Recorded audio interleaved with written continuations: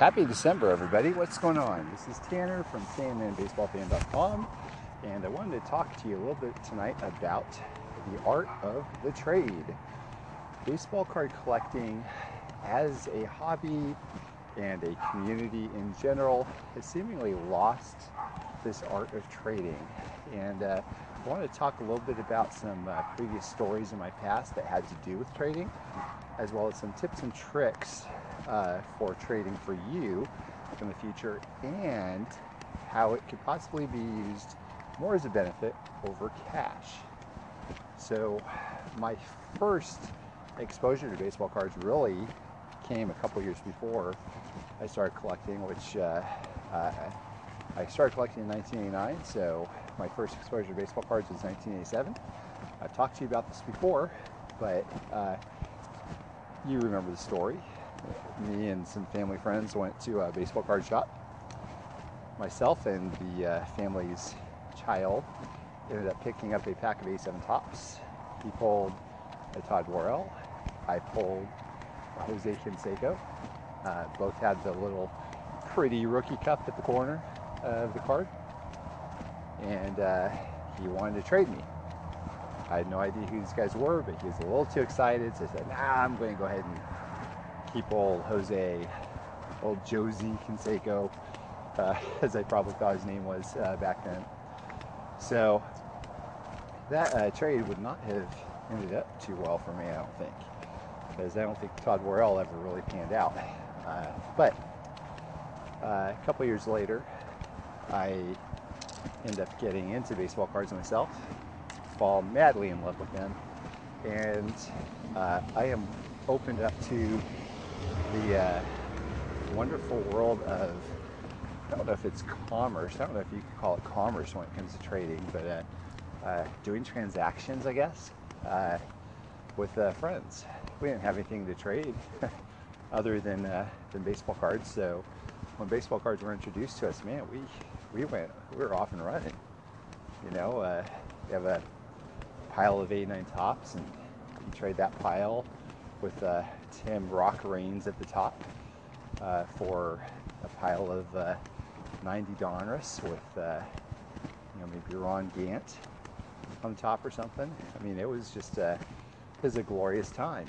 It was a fantastic time to get some cards that were in your collection that you didn't care about, and to send them out into the world, and in return get a pile of cards that you hadn't seen before, and you didn't have to spend a dime of your allowance. That was a great feeling.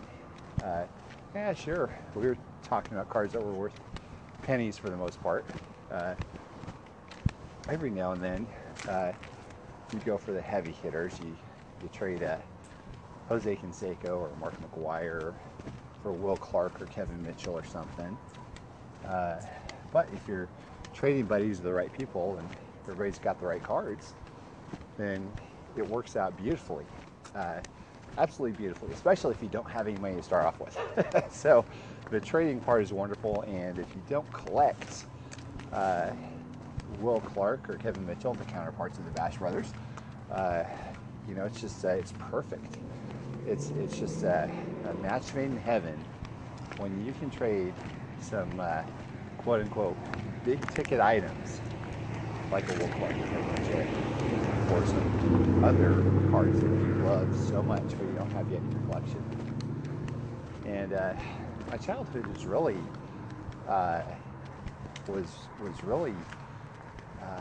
flooded with this type of activity, and ultimately going from trade to buying and selling, and but all of that is kind of mixed in it together. I think as you get older, the actual buying and selling is just easier. It just seems to be easier to work with cash than actual cards. And I think probably because of eBay, because it's so easy nowadays on Facebook groups and forums and eBay and everything else, it's just easy to hop online and get what you want. So, it's That's completely understandable. But back then, when I was a kid before the internet, trading is where it was at. And I think one of my best trades I remember, I actually wrote about a little bit in my book, Confessions of a Baseball Card Addict. And guys, I'm kind of excited because, like, just thinking about this right now, to be able to voice, to be able to actually tell you how it came about and what happened, and I'll try to. It's going to be a little bit fragmented. There's probably going to be more. It's going to be a smoother story tell in the book, but hopefully I'll be able to give it a richer flavor as I'm telling you how this went down. So I remember I was living in an apartment complex with my folks, and there was a bus that would pick us up for school. So I guess this means we're in high school at this point, so probably 9th grade or so.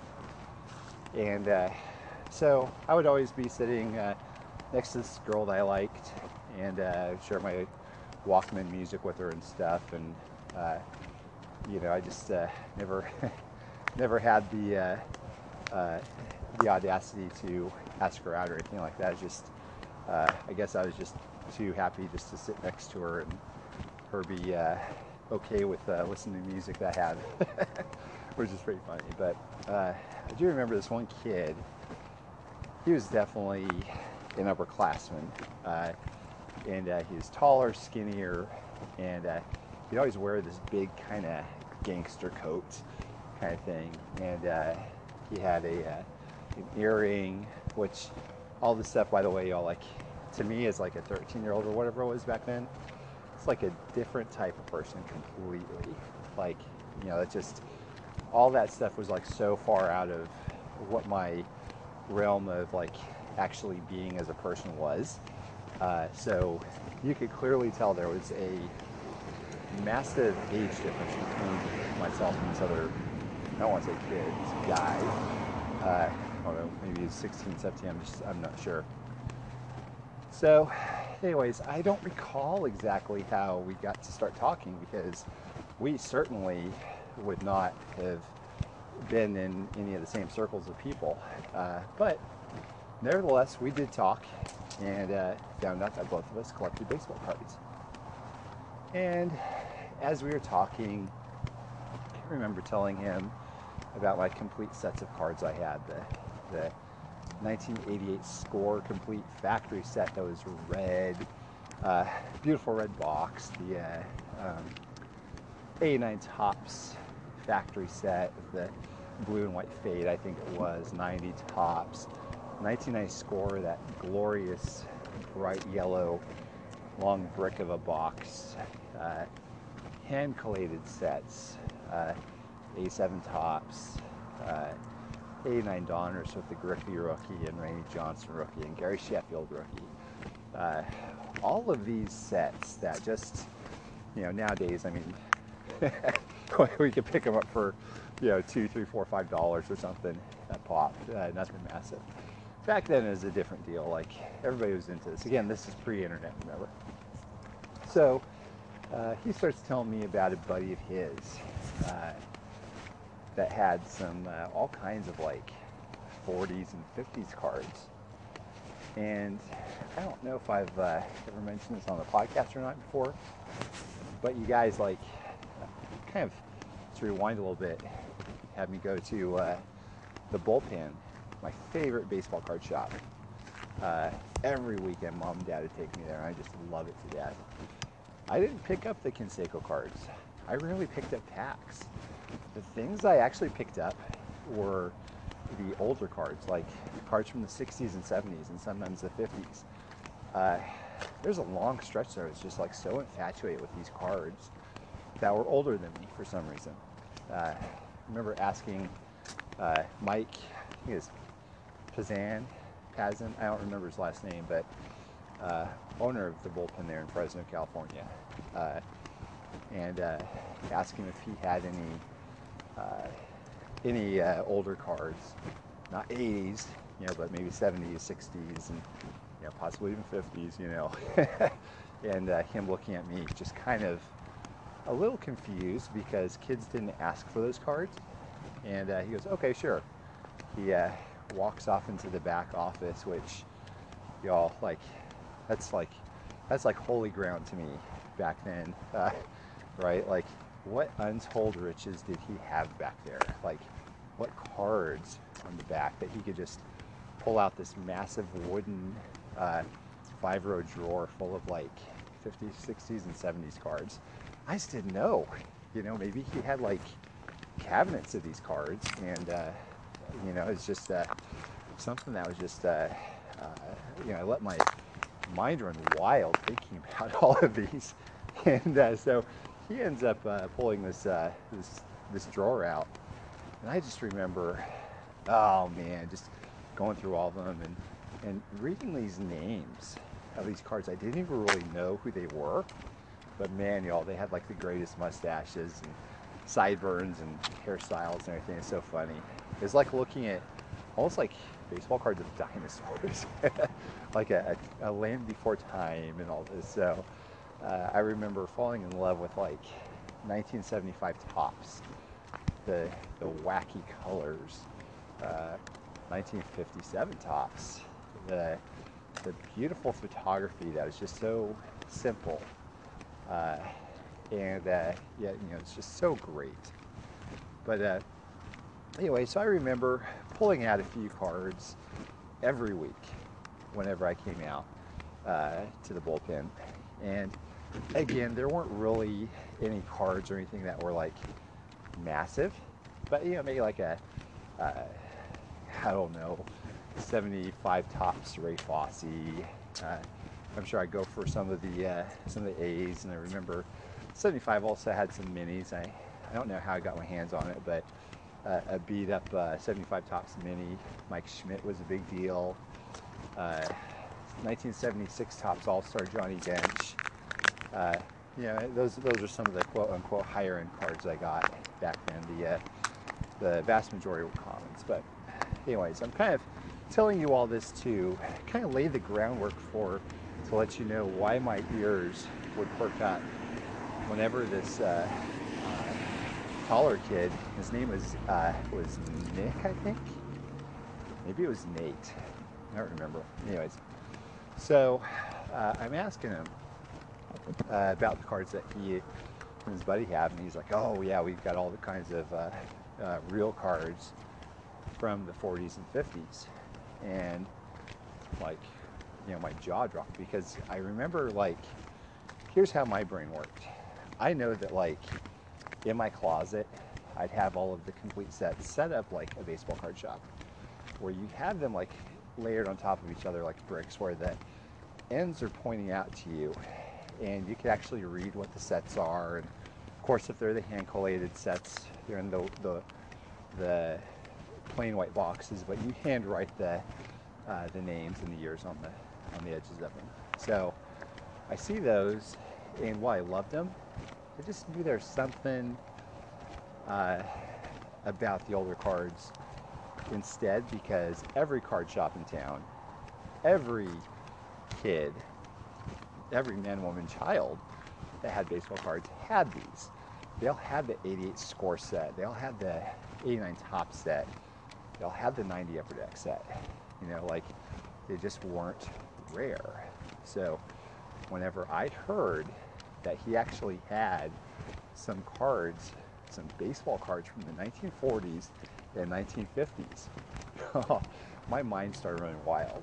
And so he said, well, hey, yeah, I'll tell you what, let me get my buddy to meet me at my townhouse, which this boy lived, Guy, that's right, you remember calling him a guy, he wasn't a boy.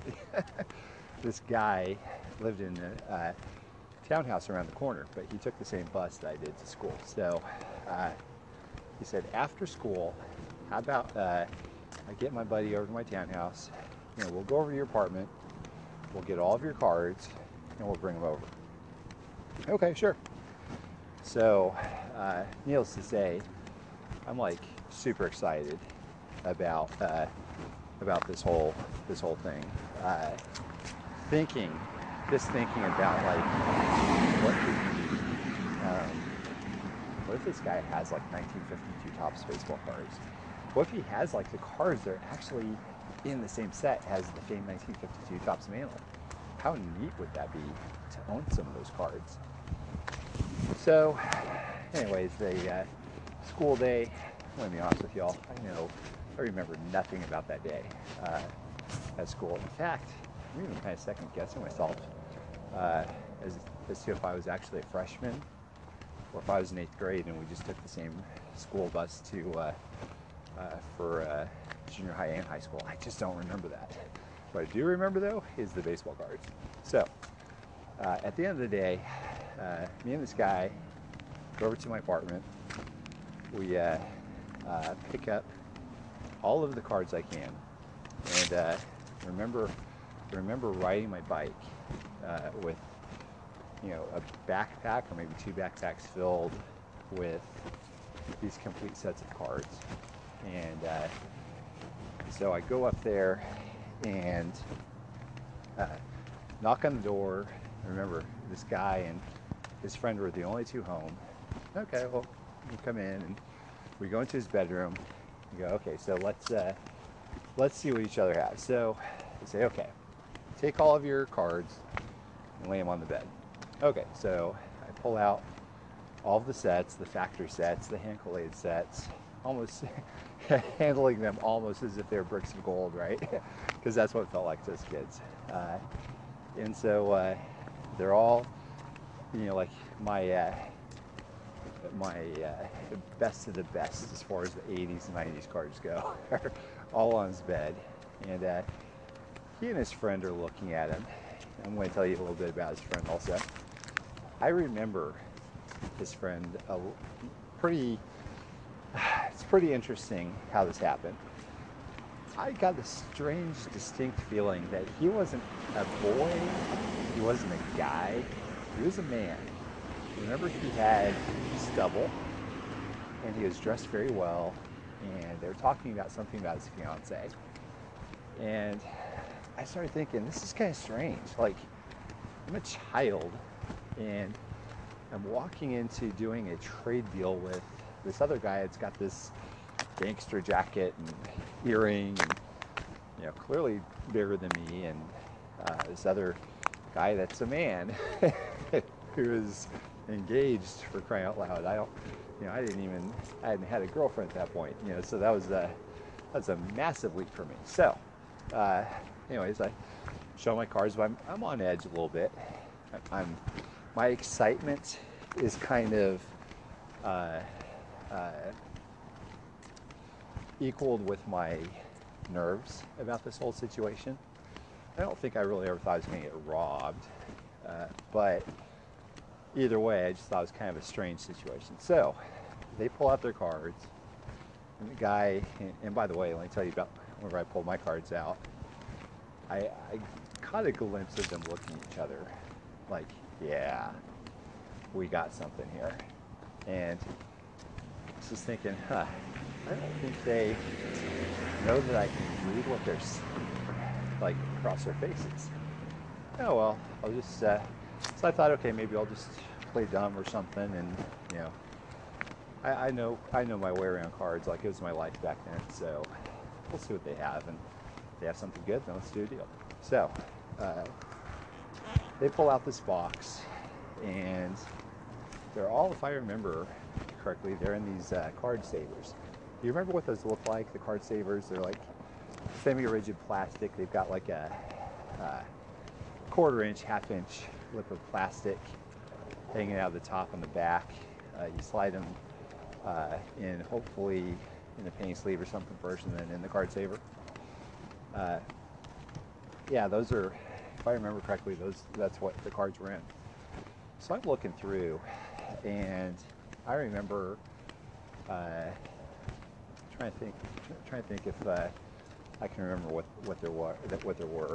Maybe there were like some 1954 Topps cards, and 1953 Topps, 1951 Topps bluebacks and redbacks, I think. And just as I had hoped, there were some 1952 Topps cards. And if you remember, I'm sure, listen, if y'all are listening to this, y'all know what 1952 Topps looks like. You know what the 52 Mantle looks like.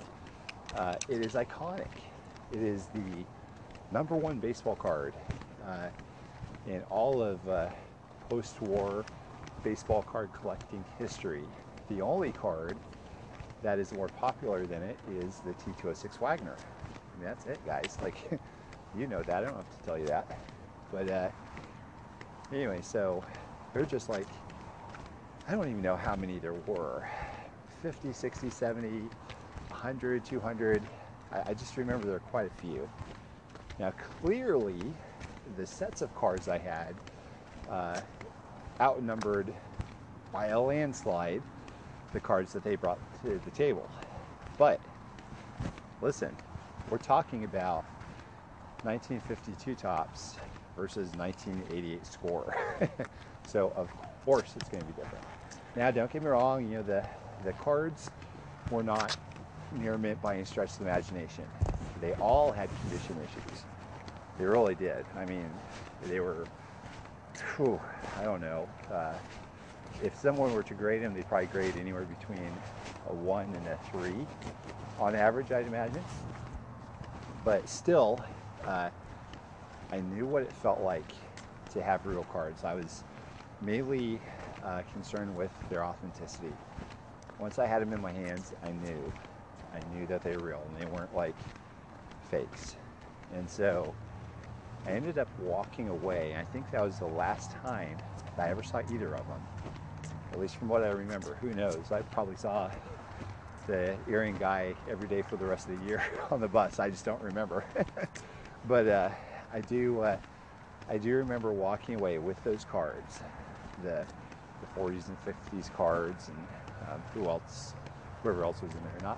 Not that there were many big names or anything, but being like super excited and having just really kind of this small box that I came back home with, as opposed to like these two huge like backpacks full of these cards. And guys, I remember when I brought them back, just how excited I was, and not just really, I don't know, it's hard to explain. It's hard to explain how I felt, because obviously I was about to give up collecting shortly thereafter, but every time I would think back about my cards, I would remember these older cards, the 40s, 50s, 60s cards that I had from this deal. And I remember every time I took a peek at the Beckett, or find out on eBay or whatever, I go, yeah, I think I made a great deal. And it was fun because I saw the look on their faces. They clearly thought they had something on this little kid. But I ended up making out like a bandit, which was outstanding, and it was a great run of cards.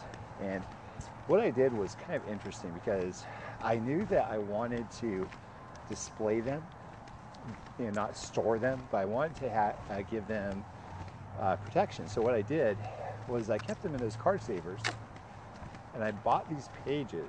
I think they're from Ultra Pro. They were 4 pockets to a page. So I would just slip in the card that's in the penny sleeve, that's in the card saver, into the pocket. So I kind of the best of both worlds, and I love doing it that way for those older cards.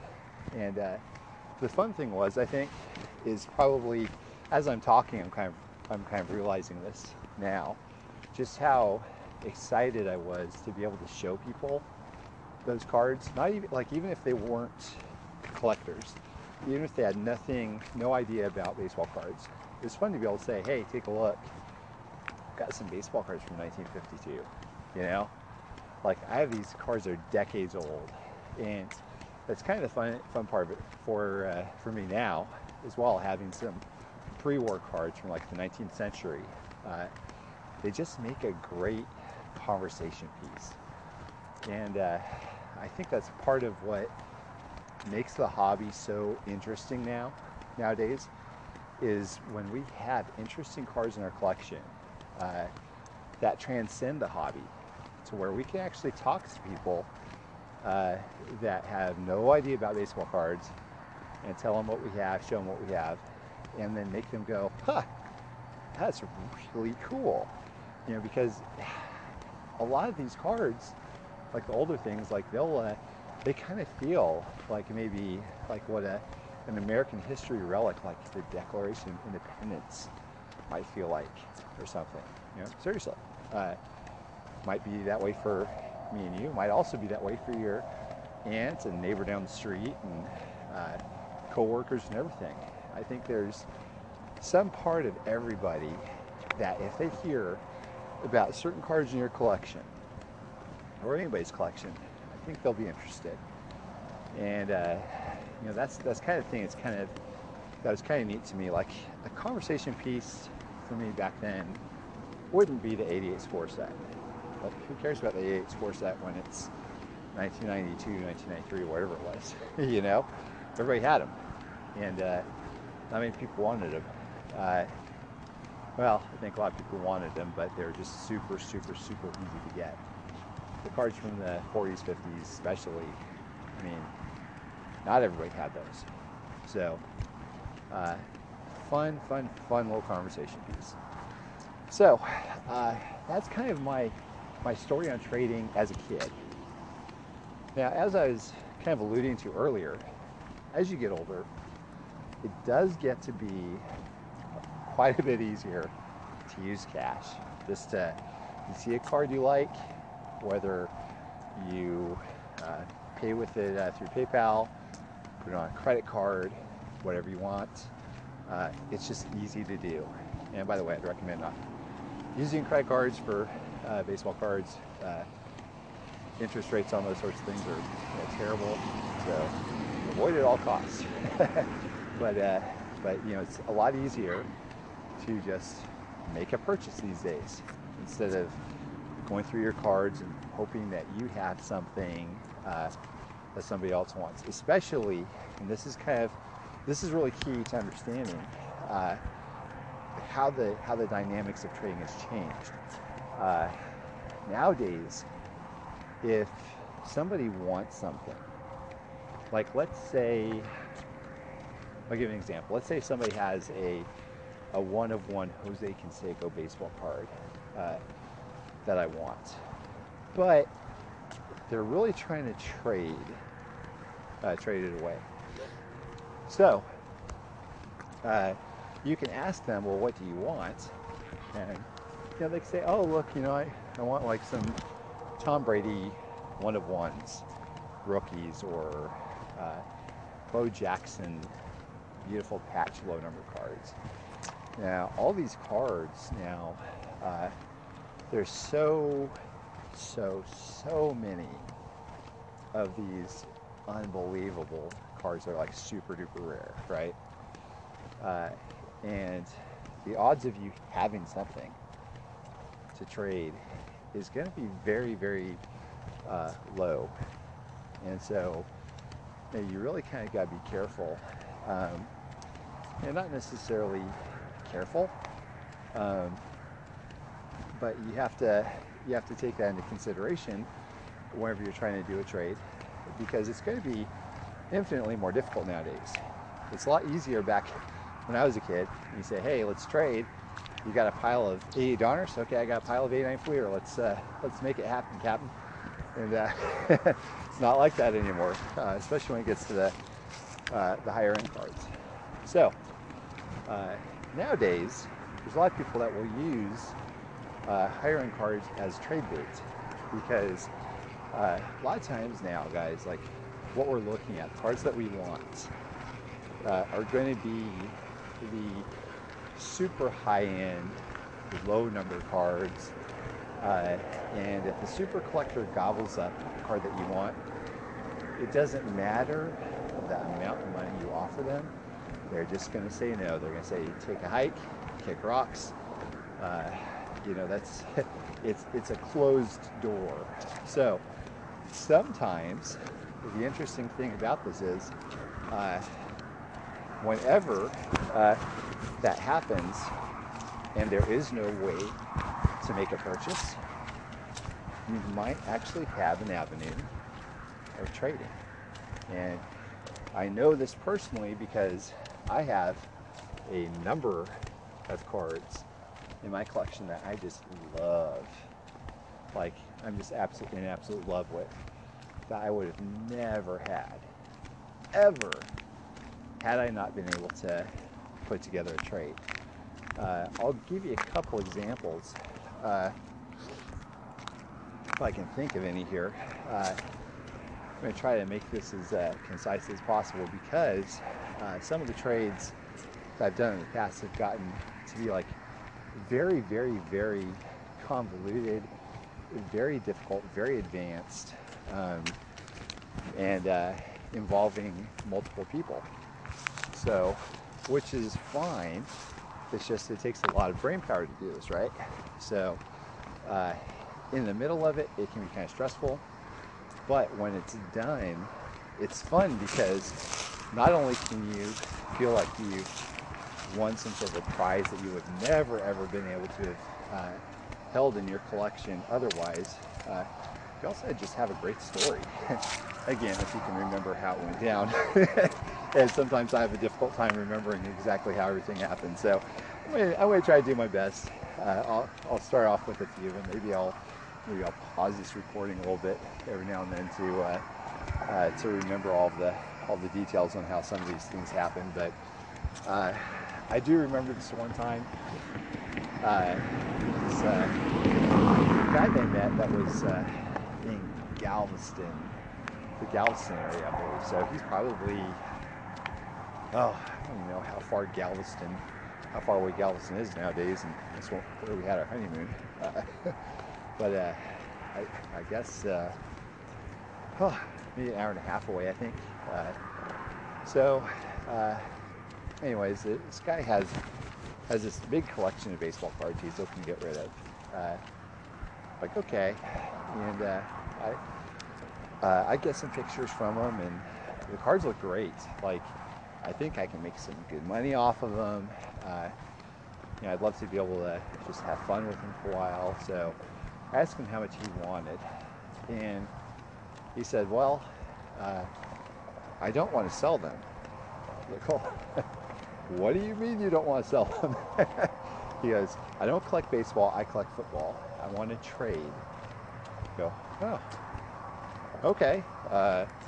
And I had no idea about football cards. Like, I just didn't care about them. I still don't really all that much. But so I asked my buddy Dwayne, who's a dealer, if he had some football cards I could buy off of him. He said, yeah. So I asked the guy that wants to do the trade. I said, well, what are you looking for? Got a guy that has a lot of good football stuff, so maybe I can get some from him and we can do a deal. He goes, yeah. Well, I like game used cards and autograph cards. Nothing too huge, but I would like a box of them. Like, something where it's like book values like between $800 and $1,000. I go, okay. All right. So I asked my buddy, like, hey, can you make me a box of this stuff and how much it'll cost me? He goes, yeah, I'll tell you what, Tanner, I'll throw a box together for you, and I'll do it for $200. Because everybody knows that nobody pays full book value. It's just not how it goes. It is a good guide sometimes, I guess. I typically normally just go by eBay sales for the most part. But in this situation, I mean, we're talking probably at this point maybe about 13 years ago or so. So I guess things were a little different back then. But anyhow, I bring this box to the guy. A 2-row shoe box full of football cards, mainly game used and autograph cards. And he's really stoked about them. He's like, yeah, this is really cool stuff. Okay. So I ended up getting his entire baseball card collection for this box that he wouldn't have otherwise given to me for sale. And it cost me $200. by bringing my buddy in to do this. And as a result, I think I ended up being able to make, I don't remember, it was like 600 or something, I think, off of it all. And have some fun with it. And, you know, it took work to sell them, but for me, it's not really work because I just love baseball cards so much. Enjoy having them and displaying them, organizing, and that sort of thing. So that's a deal that simply would not happen if I didn't employ this idea that I had of a trade and bring in another person to do it. So sometimes you really do have to think outside the box, so to speak, when it comes to this sort of thing. And sometimes it won't work, but sometimes it will. And when it does work, it makes it a fun story. Let's see if I can think of another one here. So another deal that I had, which happened earlier this year, I think it was, and this involves one-of-ones. So it's kind of fun to do deals with one-of-ones because you know, they're kind of like the top of the heap stuff. So I'll tell you kind of what happened, just as a to kind of set up the whole story for you here. Last Christmas, the day after last Christmas, I remember looking at Atticus, and he was just looking really lethargic. I go, huh, I wonder what's going on? And so Holly told me, she's like, I think Atticus is getting sick. Oh no, you know, you hate when your kids get sick. You're always worried about them, you know. So later on during the day, yeah, it's evident he's getting sick, and Holly is starting not to look so well either. So, uh-oh, this isn't good. And she goes, and she said, babe, yeah, I think we might have the flu, and I think that you should go to the store tonight and stock up on everything, because I think in the morning you're going to have the flu also, and none of us are going to feel good about going to the store when we feel like we might want to die. Okay, all right, so I go to the store, and I remember feeling like, okay, is this like a psychological thing, or am I truly getting sick, you know? And so I stock us up on soup and, you know, orange juice and medicine and all this thing, come home, and it's like, yeah, I don't think I'm feeling too swell. You know, Holly and Atticus both at this point were, yeah, just not doing too well at all. And so we all go to bed, pull Atticus's bed in our room so we can all be together there in case anybody needs anything. And I wake up, sure enough, I feel like trash. And Holly and Atticus are feeling worse also, and so it's like, well, great, all three of us just feeling like, you know, just awful.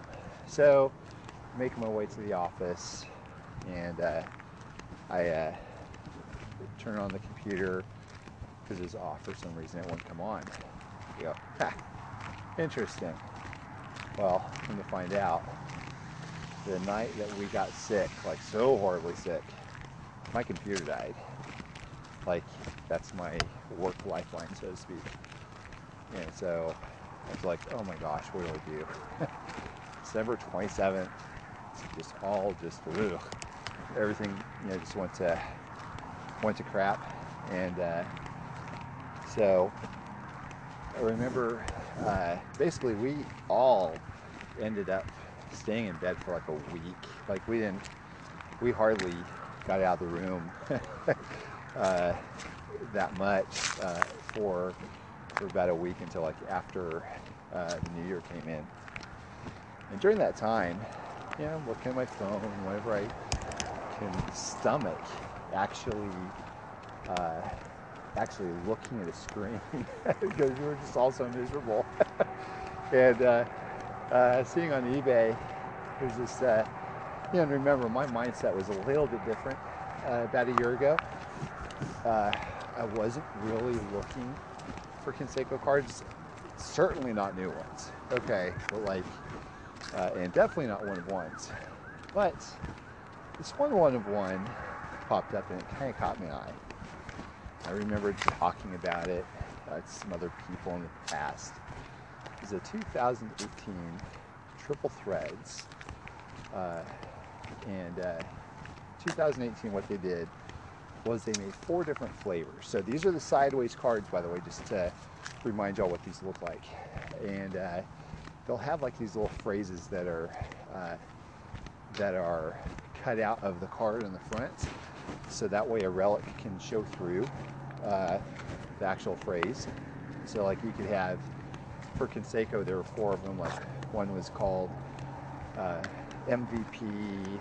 I don't remember what a couple of the others were, but the one that really caught my eye was the one that said Cartoon Hero. And so you look on the back, and it talks about Jose Canseco's time on The Simpsons for Homer at the bat. And guys, starting to think this, this flu-ridden head of mine, start thinking about possibly, maybe getting another Canseco 1-of-1 card here. 2018, but it's like, okay, it's okay though, because it's Triple Threads, and it's the first year that he's actually had wood card from Triple Threads, which, by the way, you guys, like, I've always wanted him to have one of these types of cards. So, okay, Topps kind of might have overdone it there by having 4 different 1-of-1s. I didn't care about any of the others. I cared about the Cartoon Hero one, and that was it. And the way Triple Threads does it, they'll have parallels at 3, 9, 18, 27, maybe 36. I don't know. So, if I wanted to, I could have probably picked up one out of 27 or 36 and called it a day. But the fact that it was wood, and it was a 1-of-1, had good Simpsons, like loving this idea, right?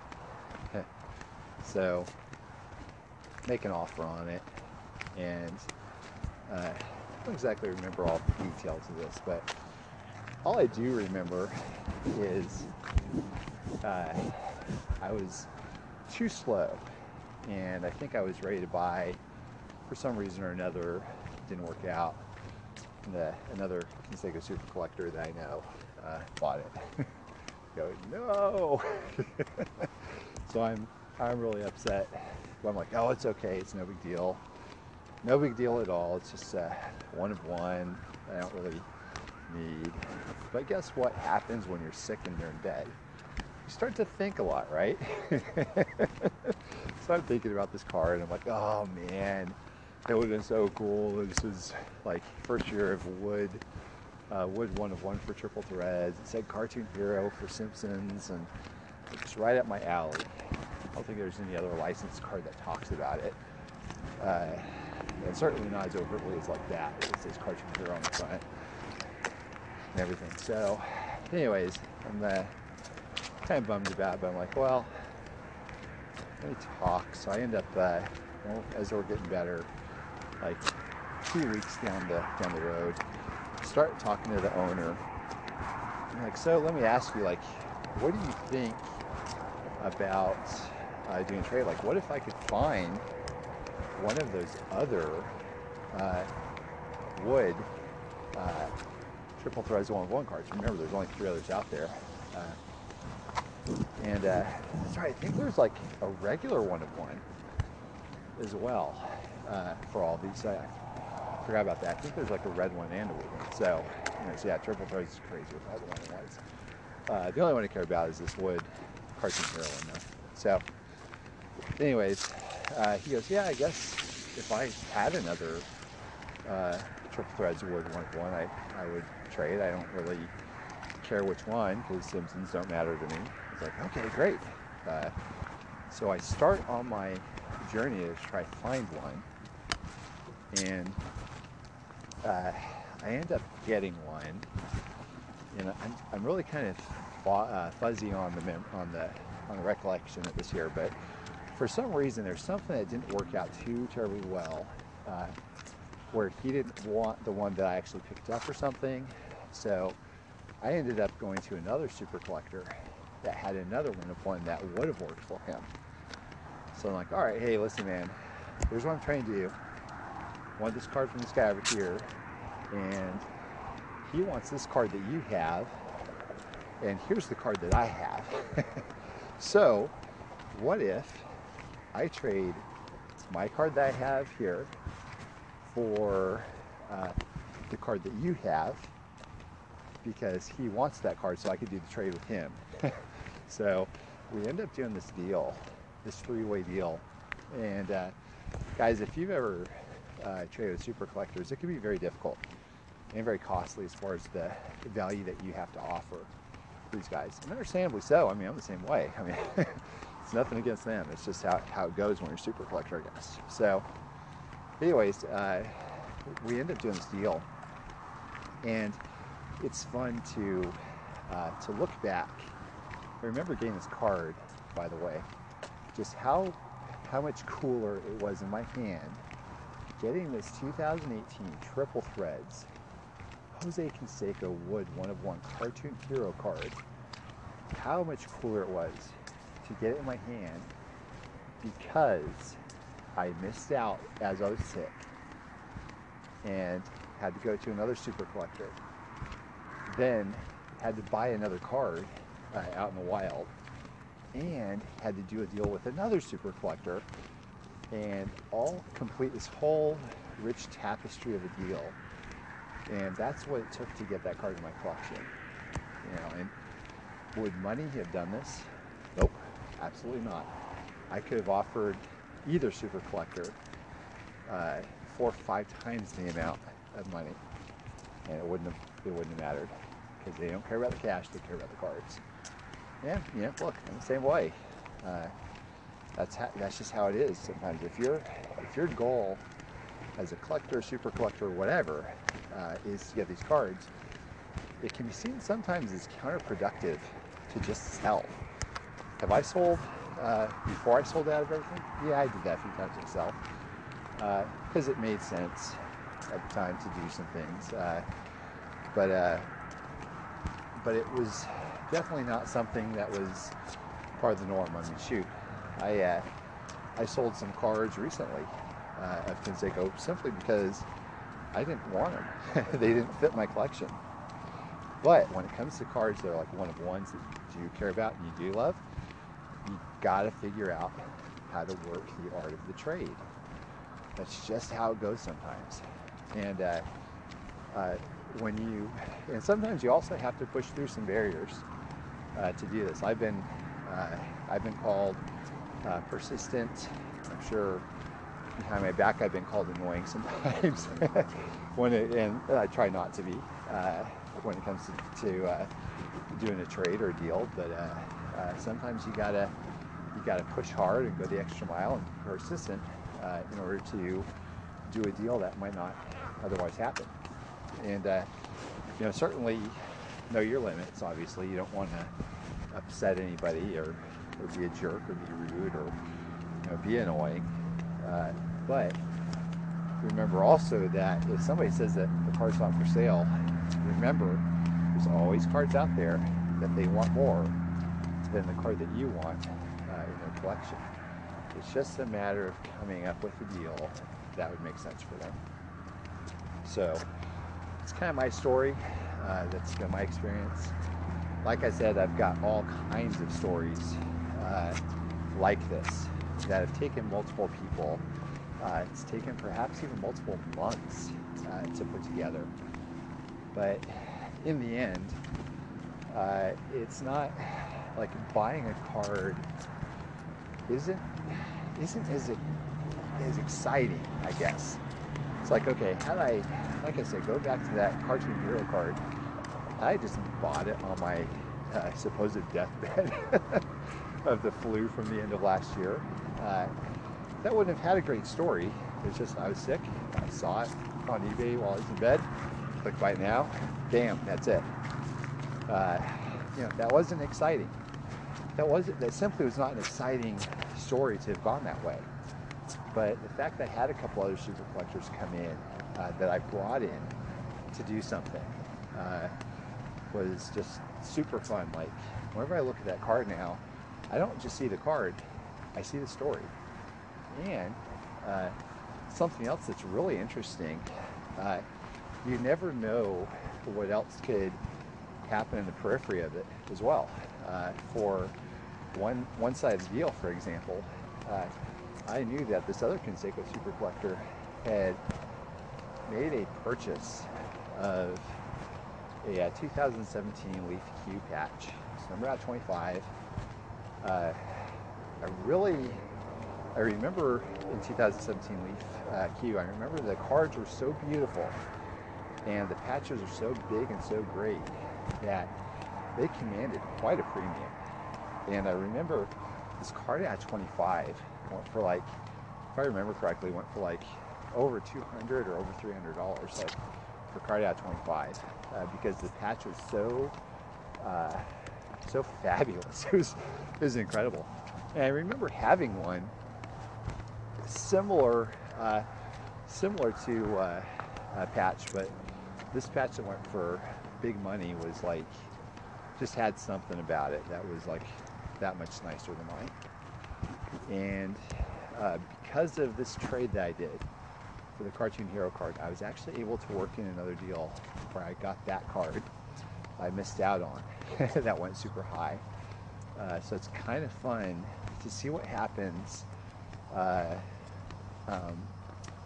in all these other, kind of side offshoot deals that happen as well. And so that was kind of exciting. It wasn't just the Cartoon Hero one-of-one wood card of Canseco that I got. It was also this beautiful out of 25 patch that just blew away all the others with that same print run that I was trying to get, like a year and a half or 2 years prior, So that wouldn't have happened had this deal not gone through, most likely. So, again, I just got all kinds of stories like this where I pull out my suitcase of, and I'm sure you've seen the suitcase of cards that I have, where I have like my favorite Canseco cards. I have like a suitcase full of memories and stories that are behind almost like every one of those cards. And, a lot of that is fueled by trades. Not necessarily just me purchasing, but, trades. And I'll tell you one more before I wrap up here, because this is probably like the latest one that happened. Let me think about this for a second here, how this went. So you guys are going to have to forgive me here, because I'm probably going to have to fumble through this next story, mainly because I don't remember everything of what happened. I do know that it was quite convoluted, and I normally like to rely on my notes, because I write a lot, and especially even just emails. I rely on those for my memory. So I guess I'm just getting old too. I just don't remember as much.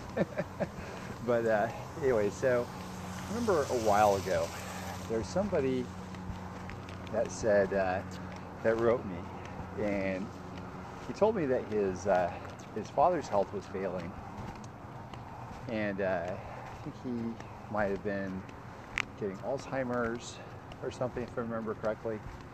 And he was looking for a Topps Heritage Chrome card of Canseco because his father was creating a set, working on the set, and he'd been working on it since like 2001, 2002, and the Canseco was the last one that he needed. And so he said, this guy writes to me and goes, "Hey Tanner, we don't know each other, but I know you were the Canseco guy and you sold out a lot of stuff. So here's the situation with my dad. I'm really looking to complete this his collection for him, his set for him by his birthday. That way he can enjoy this set before before he actually just kind of can't enjoy it anymore, if that makes sense. And I know you sold out of everything, but do you by any chance have any leads on the 2001 Topps Heritage Chrome? As they consider the very last card of the set. If you could give me any help or any leads at all, I would absolutely appreciate it. And so, man, I don't know. It struck a chord with me, and I don't think he knew this, but I actually was working on a base run of everything and I had actually picked up that card, which I was super happy to have gotten one back in my collection, probably a month or so before. And so I said, well, I'll tell you what, I actually have one, and I'll go ahead and sell it to you. I don't need mine right now. I just don't need it right now. I really want one, but surely one will pop up later for me, and I'm just not in a hurry. And so I end up selling it to him, and he's happy about it, and I'm just super pumped. Like, I'm thankful that I'm able to do that. And I'll tell you something, by the way, just as a side note. Sometimes it's hard to let go of these cards, but when you do, you feel really good. Like, it just helps you feel really good about it. So I felt great about it. And so later on down the road, not too much longer, somebody writes to me, another Canseco super collector writes out, and he sees that I picked up a one of one of something, and asked if I'd be interested in doing a deal for it. I go, well, okay. I mean, yeah, I'm not against it. Let's see what you have. And so he goes, okay. He shows me pictures of what he has, and it turns out he's got Heritage also. I go, oh my gosh, dude, like, I just got rid of that, and I was looking forward to one of them, so I'd love to be able to do a deal with that card in it. He goes, okay. He keeps showing me some cards, and he shows me a bat barrel of Canseco.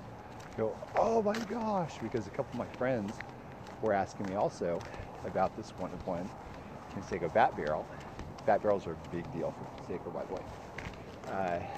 And a couple of my friends were asking if I knew where it went, because it was on eBay, and it was pulled. It was in ComC, but it was pulled also or something. And you go, oh my gosh, you just like solved the mystery just by telling me that you have this card. So anyways, I wasn't like wildly in love with it, but it's a bat barrel, and I didn't have a bat barrel Canseco card in my collection. So since I wanted kind of like one of everything again, it's like, well, if we can do a deal for this bat barrel somehow, that'd be fantastic. It'd just be fabulous. I'd love to be able to get a bat barrel back in my collection, even if it's not something I'm just like totally happy about. Okay, so we ended up doing a deal, and I just remember thinking like, I wouldn't have been able to have bought this. I would have had to have traded. And the fact that I had a card that he wanted, and that there's like some spark that had to do with this Chrome Heritage card that I gave up also, was kind of fun just to add into the story as well. And so I was pumped about it, but I was like, wait a second. I wonder if I can do a deal for this new bat barrel that I have coming in with another Canseco super collector that I know that has my old bat barrel. It's a 2016, I think, Panini Immaculate bat barrel of Canseco. I used to have like the lion's share of the barrels out there not too long ago. So like I had 4 or 5 of them, and that was like the vast majority of them that were actually ever made at that point.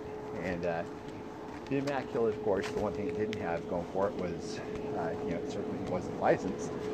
But the one thing it did have going for it was in hand, for me anyways, in hand, it looked better than the others because of its use of the gold holofoil, like on screen. It's kind of weird because when I looked at that one and the other Topps versions I had, like I had 5-star museum and so on and so forth, or tier 1, I guess, not 5-star. You look at it on computer, on the screen, the Topps ones look better, I think. At least, I guess I thought I was supposed to think that. But I remember getting the Panini one in hand and just enjoying looking at that so much more than the others because the light would dance off the gold holofoil and everything. So ultimately, what happened was, as I was selling out, that barrel was one that caught the eye of a dealer over east somewhere. So he buys like about 10 grand worth of my cards. That barrel's in the deal, and come to find out, he sets up at a card show. I think it was the National, maybe, if I remember correctly. I could be wrong. I think it was the National. He puts that barrel up along with some of my other cards, and this guy who's like acting as a scout for one of my quote-unquote rivals in super collectordom, he ends up kind of bird dogging my old barrel for him. And he ends up buying the card, and so so this bat barrel is now in the quote-unquote forever home of a super collector that, just one of those guys, just like all of us other super collectors, at least back then or whatever, that, if a one of one, especially something like that, goes in your collection, it is not going to see the light of day again. Unless you're like me and has to show everything online all the time. But it's kind of I guess I'm kind of weird like that. But these guys, like, when they get them, they don't let go. That's it. Game over. Unless you have something that you're willing to do a trade and can do something with. So ultimately what I ended up doing was I put together a trade package for this guy that included the bat barrel that I just got in a trade from another super collector, along with a few other one-of-ones. And by the way, that deal, the thing that made it so fantastic also, I'll back up before I go any further. The thing that made that so fantastic was part of the deal of me getting that first bat barrel was me actually, an agreement of me doing 3 custom cards for that guy's kids. And he actually just posted them on social media after he just gave them to him.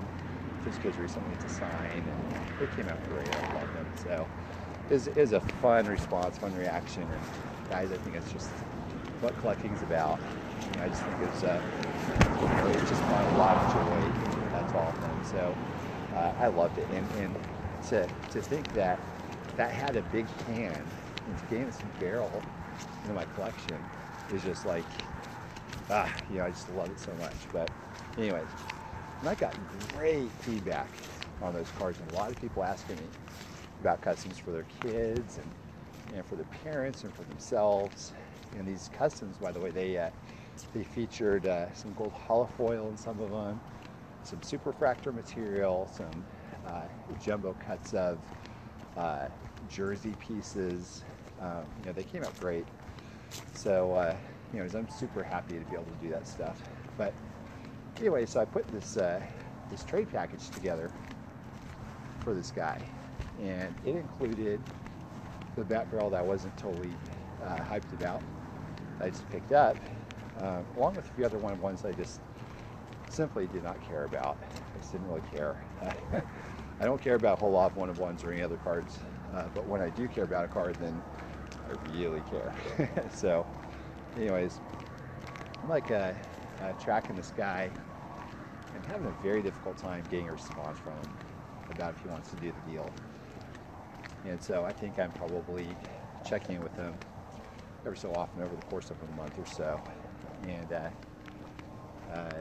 so as I'm checking in, I'm kind of biting my nails, because I keep thinking, like, the more I think about it, the more this bat barrel, the immaculate bat barrel with gold hollow foil, is kind of dancing in my head, and how excited I am about the possibility of not just having just another bat barrel in my collection, but my favorite one that took this magnificent journey to a dealer on the East Coast, to the National, to this other guy that ultimately bought it for one of my rivals, and that might possibly come full circle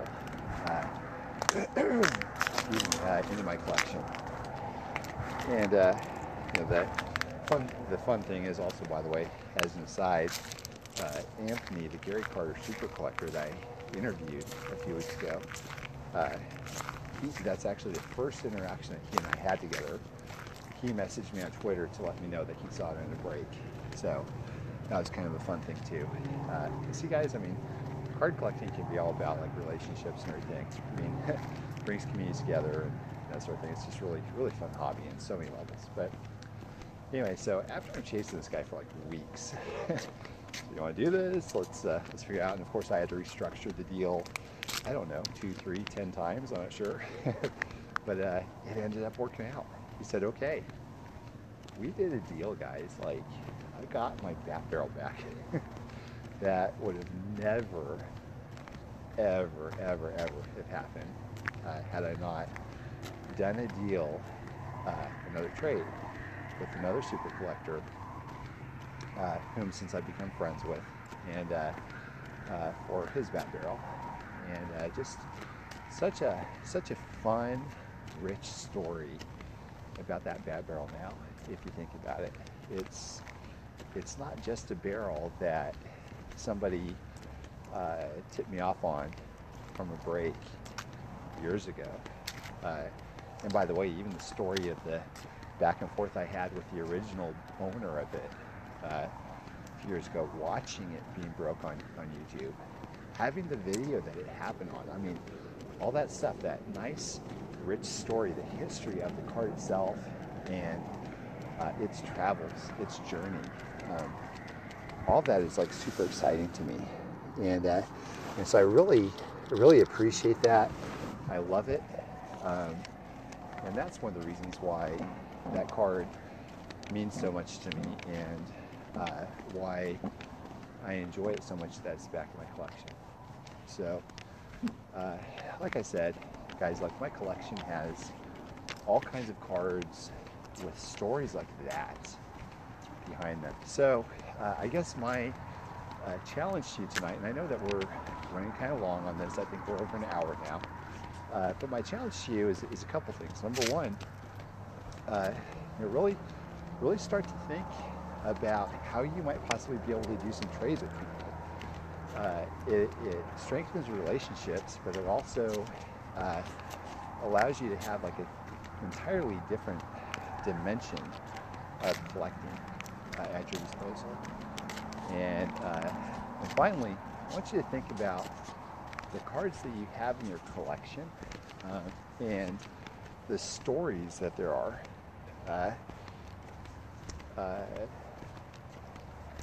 when it comes to like how you acquired them. And